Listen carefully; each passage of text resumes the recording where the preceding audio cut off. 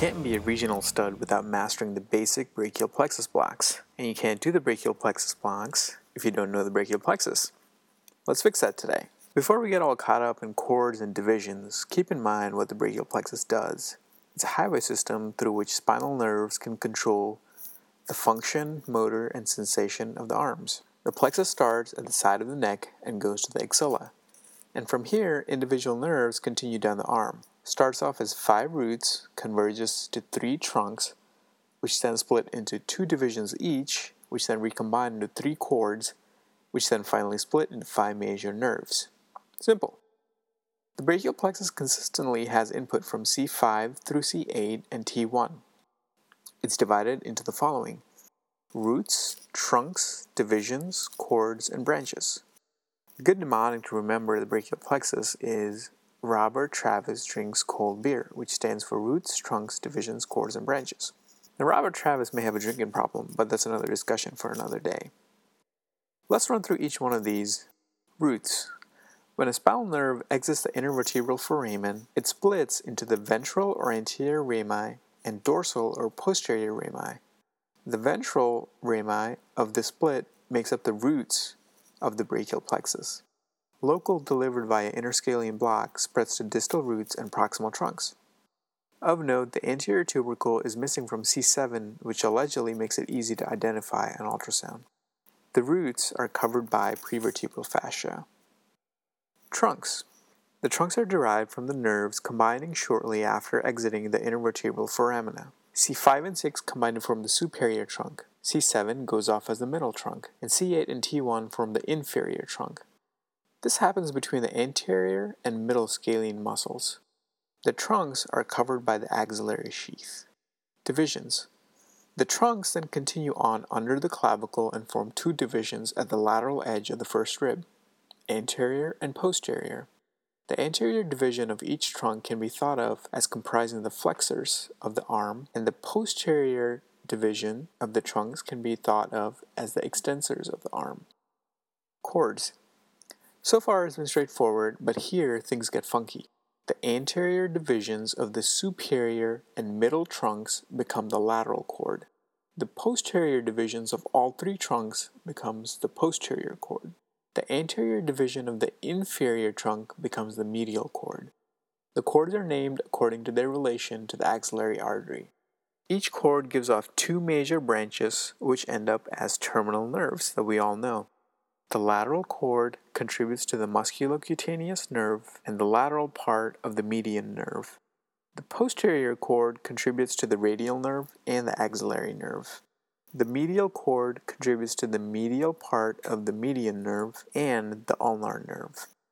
3 small but important branches to know about are the medial cutaneous nerve, the medial antebrachial cutaneous nerve, and the intercostobrachial nerve coming off T2. These branches provide sensation to the medial aspect of the arm. Other structures that run around here are of some significance. The subclavian artery runs between the anterior and middle scalenes. The vertebral artery travels northward after taking off from the subclavian and enters into the vertebral foramen around C6. The carotid artery is also medial to the anterior scalene muscle. This makes it possible to have an intravascular injection of local, take a short trip to the brain, and cause seizures. The phrenic nerve lays on the anterior scalene muscle. Therefore, you see 100% phrenic nerve paralysis on the same side as an interscalene block. We'll review this further in the interscalene block podcast. Another random fact that could be clinically useful is that as we go further away from the roots towards the terminal branches, the makeup of the nerve changes from neural to non-neural tissue ratio of 1:1 to neural to non-neural tissue ratio of 1:2. As you go further away from the roots, connective tissue comprises more and more of the makeup of the nerves. Finally, let's go through what each nerve does. The musculocutaneous derives from the lateral cord and innervates the coracobrachialis, brachialis, and biceps brachii muscles. It provides sensory innervation to the lateral forearm. And nerve stimulation of the musculocutaneous nerve causes the arm to flex at the elbow. The median nerve derives from the lateral cord and the medial cord. It innervates the flexor muscles of the anterior forearm and thenar muscles of the palm, and innervates sensation to the skin over the thenar aspect of the palm. Nerve stimulation of the median nerve causes forearm pronation, wrist flexion, and thumb opposition.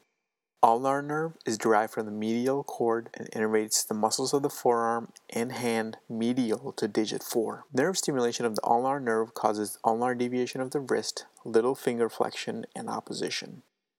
Radial nerve is derived from the posterior cord and provides innervation to the posterior compartment of the forearm and posterior skin of the upper extremity distal to digit 4. Nerve stimulation of the radial nerve causes elbow, wrist, hand, and finger extension. That was a lot of information. I want to recommend 4 sources which are really fantastic for learning regional anesthesia.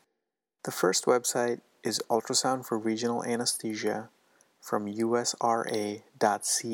Really fantastic pictures, descriptions. The next one is the New York School of Regional Anesthesia, nysora.com, an incredible resource for regional information.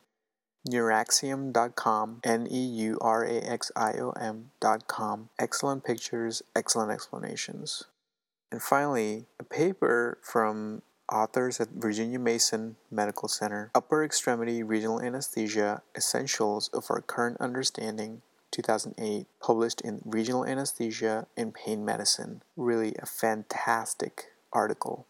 That's it for this week. As always, we welcome your feedback, criticisms, ideas, and corrections. Twitter handle @regionalpodcast or email at regionalpodcast@gmail.com.